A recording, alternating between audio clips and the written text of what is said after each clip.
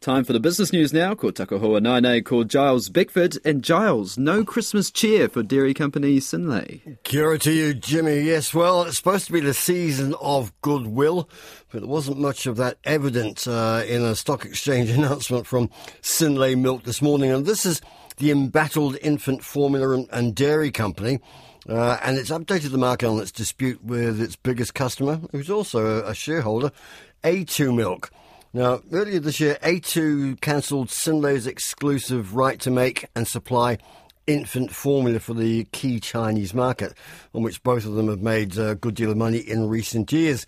They couldn't agree a settlement, so now they've agreed to go to an independent arbitrator. So far, so good. But then Synlait has a dairy shed full of problems, and they include falling revenue, software system upgrades that didn't deliver as planned, restructuring that took longer and cost more, pressing debt problem. They've got to cough up $130 million by the end of next March. And they've been looking to sell one of their businesses, a consumer dairy business, without too much success. So it's had its back to the wall. And just to ramp up the pressure, A2 Milk's now claiming further costs for a range of other complaints, and that would be probably the last thing that Synlait would want to hear. Now, 5 years ago, these two companies looked like they were the dream team, a commercial marriage that was made in heaven. And you'd have to say that now it looks like it's going to be a somewhat messy separation.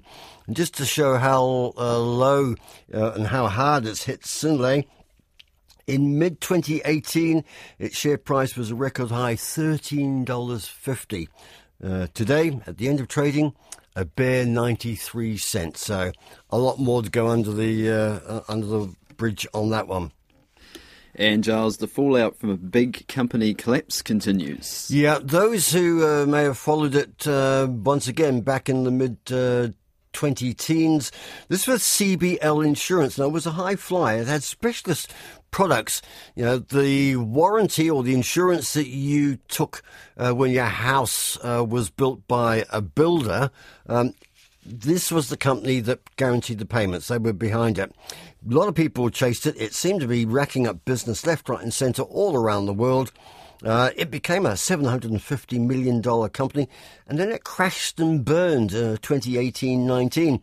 And there were regulators here and in Ireland, and they were sort of asking questions about CBL's finances, the deals it was supposedly doing, more importantly, the information it was disclosing, or perhaps rather the lack of information for investors.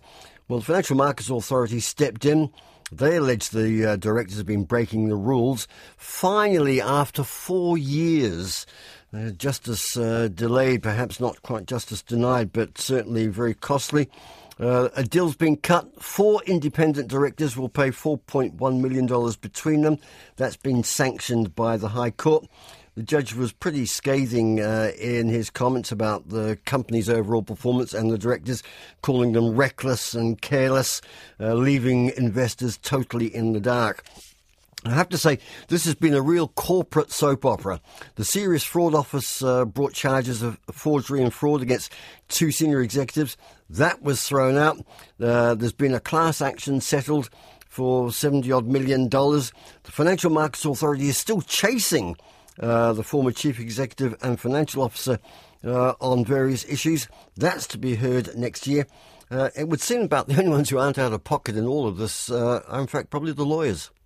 What a saga. Now, let's have a brisk walk around the markets. All right. It was early closing on the local stock exchange. Top 50 index, it was pretty desultory trading, as you can imagine.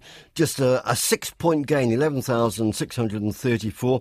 So far this year, the market has gained 1.4%. Last year, it got a bit of I think it was a 13% decline. So that's an improvement. It reopens on Wednesday. Your Kiwi dollar, 62.8 US cents, 92.6 Australian, 49.5 British pence. And just take time to say from the business team a Merry Christmas, and let's hope a very prosperous New Year for all people and all our listeners. Thank you for your time. Be good to each other.